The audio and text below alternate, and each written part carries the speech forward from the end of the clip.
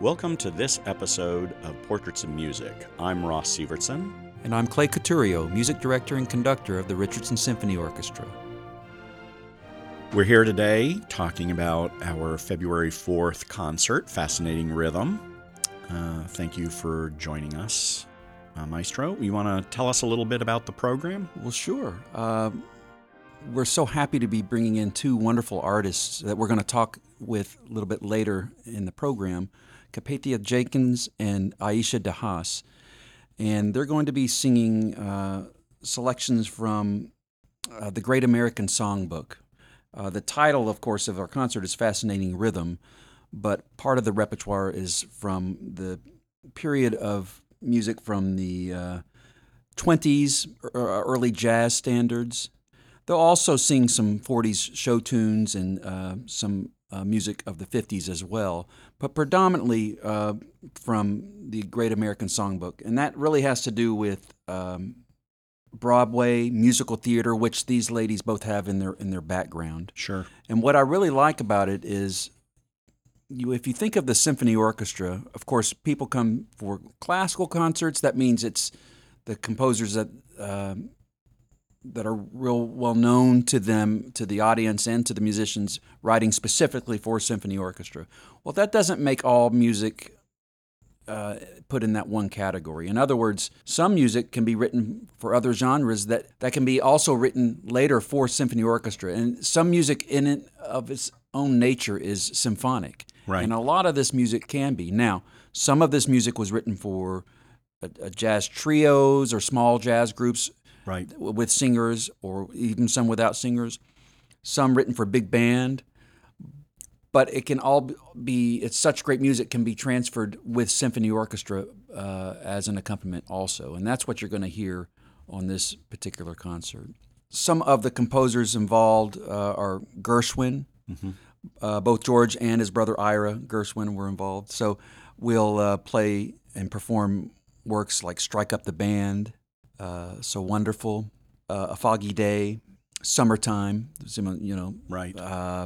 And I Got Rhythm. Those are some of the most famous Gershwin tunes that some will be with the vocalist and some will be the orchestra alone.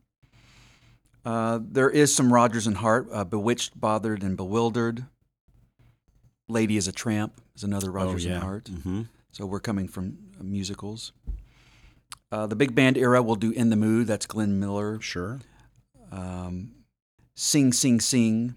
That's Benny Goodman, of course, yes, with big clarinet solos yes, and things of that nature.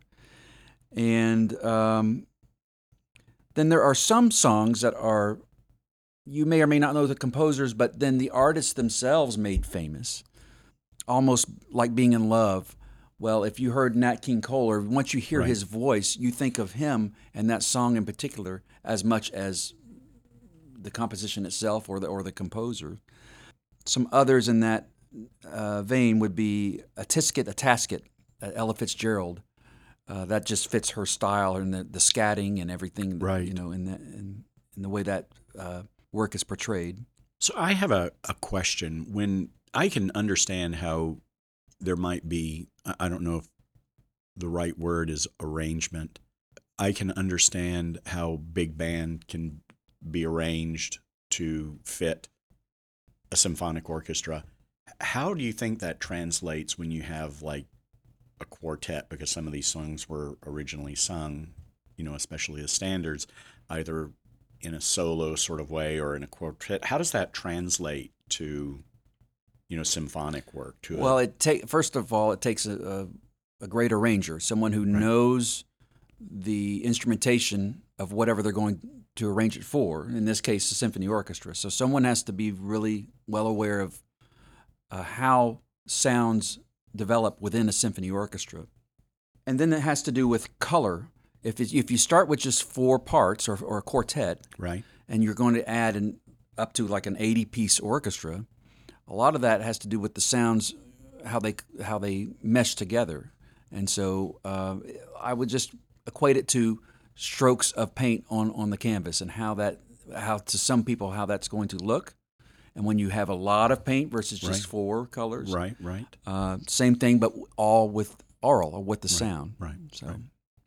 Maestro, I understand that we have added a rhythm section to the orchestra. How does that play into the program and what we usually hear during a concert? Well, for a lot of the works that are on the program, originally had rhythm sections in those works. In other words, if it was for a jazz trio, that is a rhythm Right. section itself. Obviously, or if yes. it's a big band Yes. band's going to have the rhythm section. And so, speaking of big band, a lot of the other instruments in big band are also in the symphony orchestra. Sure. Symphony orchestra typically doesn't have saxophones all the time, but we will for this concert because Sure. that incorporates part of the sound. But what we add to it is full string section, so you have the lush string Right. sound. We have the woodwind section, so we have solos that are added that you may not always get in a big band. It just like I had mentioned before, it just has to do with the color. Right. So the rhythm section, which predominantly is drums and the bass. Of course, we have a bass section, but this will be a Sure. solo bass, Right. as well as the piano. They'll all be up front, right by me, close, because I want them up front for a couple reasons. So the audience can see, of course, Right. but also if they're in the center of the orchestra, their sound goes from within the heart, the middle of the group, all the way out, and so the orchestra, it's easier to hear Right. the rhythm and the basic beat, and it's easier to play together if they can hear that from the center, as opposed to way off to the side. Right. So the musicians in the orchestra are used to on Pops concerts such as this to listen for that, and they look forward to it. Because it's a little bit of a different flavor than what we typically hear in a program. Right. Most of the musicians in the orchestra are what we would call classically trained. So Yes. they're trained to play the music of Bach and Beethoven and Mozart and Sure. in that style. But they also learn while they're in school to play jazz standards and things of this nature. They don't do it as much, but it just depends on where you went to school too. Right. For example, I teach at University At of North UNT, Texas, yes. and it has a huge jazz program, and so there's quite a bit of collaboration between if you want to call classical and jazz. It's just it's like a big family. You're all there together, and we come up with great ideas to collaborate. And so if you have that background, then when you go and you get a professional job somewhere, it's already in your blood. Yes. So of all the works I've mentioned so far, and there are more, Sure. then I don't want to give everything away. Let's just take a few. I always wondered about the audience thoughts, and so I can't talk to them direct. We're talking to them through media. But let me ask you, as the audience, which of these brings back memories or are influential to you in any way? Any of the songs that were mentioned? Yeah. So obviously you can't think of jazz without Somewhere Over the Rainbow and the variations of the different vocalists from Liza Minnelli and listening to those songs, and it's not just doesn't invoke the feelings from any film or movie. It's sort of a sense of a hope, and the A Train and A Tisket, A Tasket, just how Ella projects that music just brings back a lot of memory. And we've talked about this before, of how much of a jazz fan I am, and it's great that we'll get to hear some of these from exceptional vocalists. Well, what I think about any great work of art, music, you can take the music itself. Let's take the A Train, Mm-hmm. and of course the composition itself and the composer that is I admire the most. But with that is each performance of it from each different artist. You can hear Take the A Train Duke Ellington Yes. and get something totally out of Completely it than different. if Ella Fitzgerald Yes. sings it. Yes. Or you take it to another place. And it, to me, that expresses how important the performer is. Now, a great work of art will stand on its own, even sometimes if it's a bad performance. It's such great music that it can help that case. Whereas a work of a different work may not be the greatest piece, and the performer has to raise its level to get it across. It Right. goes both ways, but that's what great art is. That when it's such great music, it can be performed with different personalities. And we've talked, over the last few years several times about how even listening to the same performance from the same orchestra, because it's live, you will never hear that the same way again, much in the same way of listening to Duke versus Ella, Yes. or Glenn Miller, or any of any music, especially any live performance. And you can also hear, because for famous songs that everybody knows, like Take the A Train, you can hear some influences of one artist to another artist. You could think, oh, they took this from them, or this is how this worked out here. And to me, that's very interesting because the progression of that over time shows the progression of music and performance itself. Right. And how artists and composers all influenced each other. Yeah. And I think, from looking at symphonic music and also looking at jazz and other genres of music, there is so much connection between all of it. If we really focus and listen to the performance and listen to the artistry, it, to me, has consistently made an impact on me. Well, and I've said this on this program before, and I'll say it again now. To me, music there's two types. There's good music, and there's not so much good music. Right. Or of course there's different, and that can be subjective. Sure. People's opinions. But I don't like to categorize it as in just classical or jazz. Yes. Of course, there are genres.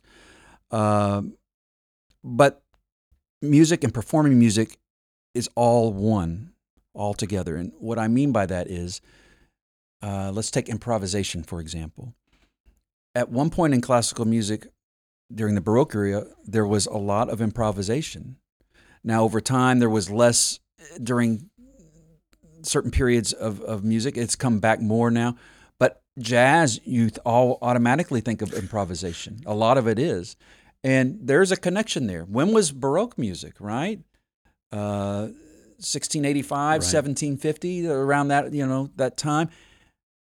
And jazz, of course, predominantly from an American standpoint, is early 20th century to now. That's a big time period, space in between. But the idea of improvisation has influenced each other. And there are jazz performers who might improvise somewhat in the style of a way a Baroque specialist would improvise. Right. That adds that spontaneity, I guess. Yes. To the art, and impacts the audience. So. And as far as performance is concerned, and live performance, sometimes in improvisation, the greatest things can happen. I mean, you hear something that is so incredible, you thought, how is that even possible? And sometimes it can't be replicated. Right. And it's nice to have it recorded when that happens too, just so it is there for posterity. But there's nothing like hearing it that first time. Absolutely. I'm looking forward to us chatting with Carpathia and Aisha here shortly. We're here today with Carpathia Jenkins and Aisha DeHaas. And good to see both of you guys today. Hey, nice to be here. Hello. Thanks for having me. So let me start off by asking, I know our listeners would want to know a little bit about both of you and your background and your musical background.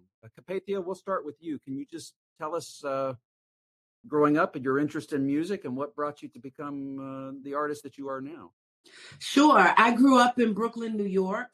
I grew up singing in the church, but very early on, I had a music teacher expressed to my mom that she thought I had some real talent and that my mom should nurture it, and she did. And so I began studying classical voice very early through the High School of Music and Art in New York, and then went to Temple University for a jazz program where I fell in love with Ella and Sarah and Dinah and the Great American Songbook and all of that. And then the beginning of my career really was in musical theater, mostly on Broadway. And about, I think maybe 11 or 12 years ago, I began working in the symphony world and have been doing concerts, around the world really, with symphony orchestras and different music programs. I do an Aretha show, a Frank and Ella show, and of course the show that Aisha and I are doing, just celebrating the Great American Songbook and the great singers that have come before me. So that's a quick sort of speed round. But that's my story. That's wonderful. Indeed, it is. And Aisha, how about you? Your background, and then I want to ask how you guys, how you met. Oh, okay. Well, I grew up. Both of my parents are jazzers. My father played with some of the great jazz musicians of his day. And my mother sang with her brother and sister in a jazz trio that recorded 4 or 5 albums in the late 50s. And so I have always been surrounded by this music. Then I went to high school and had a fantastic teacher who really gave me a foundation and said, once you have the foundation, she taught bel canto in high school. She said, you can sing anything. And she was absolutely correct. And then after college, I started working right away, really, in musical theater. And that's what brought me back to New York. I was born here, but grew up really half my life in Chicago. And so it's kind of gone on from there. Capathia didn't mention that we also sang backup for Oleta Adams for about 11, Oh 10, my God, 11 how years, many something years? like that. A lot of years. But we met long ago because my brother, who was also in the business, did a show with Capathia, and that's when we met. So that had to be about almost 25 years ago. Yeah, 25 years ago. Mm-hmm. Yeah. Mm-hmm. Wow. Well, I'm glad you both mentioned there were teachers that were influential to you, of education. It really it takes that in anything, but especially in music. I really think so. Yes. For sure. So, of course, you mentioned Ella Fitzgerald, and I was just wondering about what is it about her and the other artists that a lot of the songs you sing are made famous by these artists. What is it about her that you admire?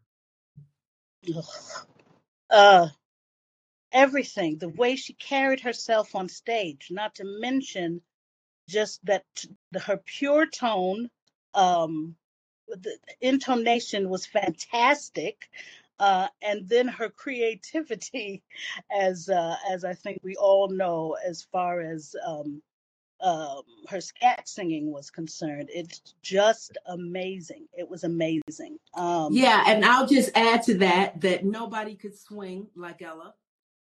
Nobody. And, even when you listen to her recordings, like I didn't have the great privilege of seeing her live, but when you listen to her recordings, there is a joy, right? There's a joy in the way she expresses herself. It's all so full of joy. I mean, I think that's the thing that I like to try to tap into when I'm doing sort of an Ella original, like Nelson Riddle arrangement that he Yeah. did for her.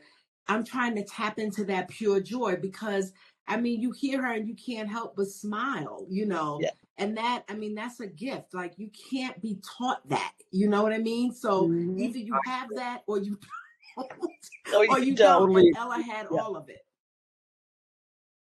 I'll tell you a quick story. My teacher, one of my conducting teacher, Ella got to perform with Ella Fitzgerald, and she came up to him at the rehearsal, and she wasn't going to sing everything during rehearsal, just some of the concert, but she came up to him and she said just one thing. She said one bit of advice: you just keep the tempo on go, and I'll see you at the end.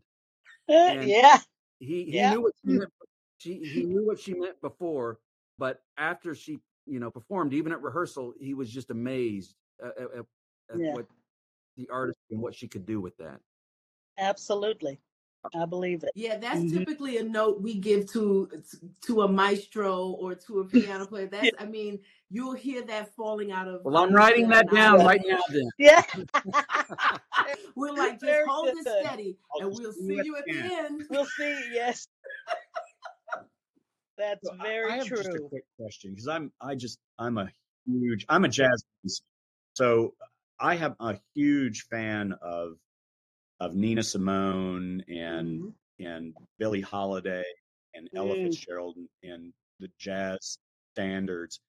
How would you compare some of, Ella and Nina have done some did some recordings together. How would you compare sort of your style and hers, just to kind of help our audience out in terms of, in terms of style and musicality? Ooh. That's sort of an open. Wow. You want to go first, Eve? Personally, yeah, I'm just, when I think about Billie Holiday and everything that went into making her the singer that she was, I could not even, my style is, it is totally different, as I think every singer's is, because we have not lived the life that she lived. And you could hear that life in every note she sung. And just, Yes. when you talk about an Ella who could sing, I don't know, 100 notes, 100 notes in a second. And then when you think about Billie and her approach, it's just, it's apples and oranges, really. And I think, depending on the song, that I am somewhere in the middle in my approach to singing the Great American Songbook.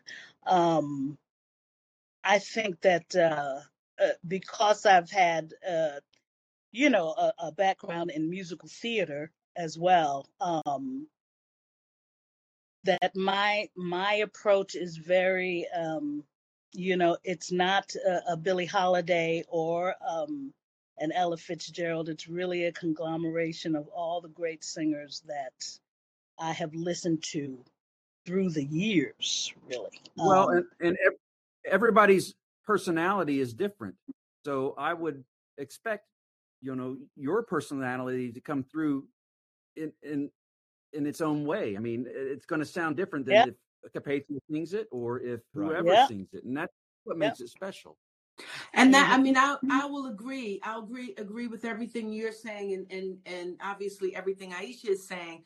And also, I talked about coming to this music when I was in college, right? When I think about my college self and myself today, the approach is even more different, right? Because you are always approaching the Great American Songbook from your own life experience, right? So when if you're singing about the man I love, right, and you're like 20 years old, well, have you really loved anybody? Really? I mean, you can sort of kind of approximate what you think that is, but when you're a grown ass woman who have loved and lost and all that, it takes on a different thing when you sing those really, really delicious lyrics, right? And the storytelling of the Great American Songbook there's just, Yes. they don't write songs like that anymore. So Mhm. it's really coming from your life experience and obviously your musicality as well. Mhm. But I think that's all in the approach. And that was all in the approach of Ella and Sarah and Dinah and Billy Mhm. and Nina. You know, Nina's Mhm. approach is about Yep. the what the time that she was living in, right? She was Mhm. a real activist, and there was things in her spirit, in her heart, that she wanted to talk about. So Mhm. it's all of that. You're bringing all of Yeah. that to your performance. Yeah.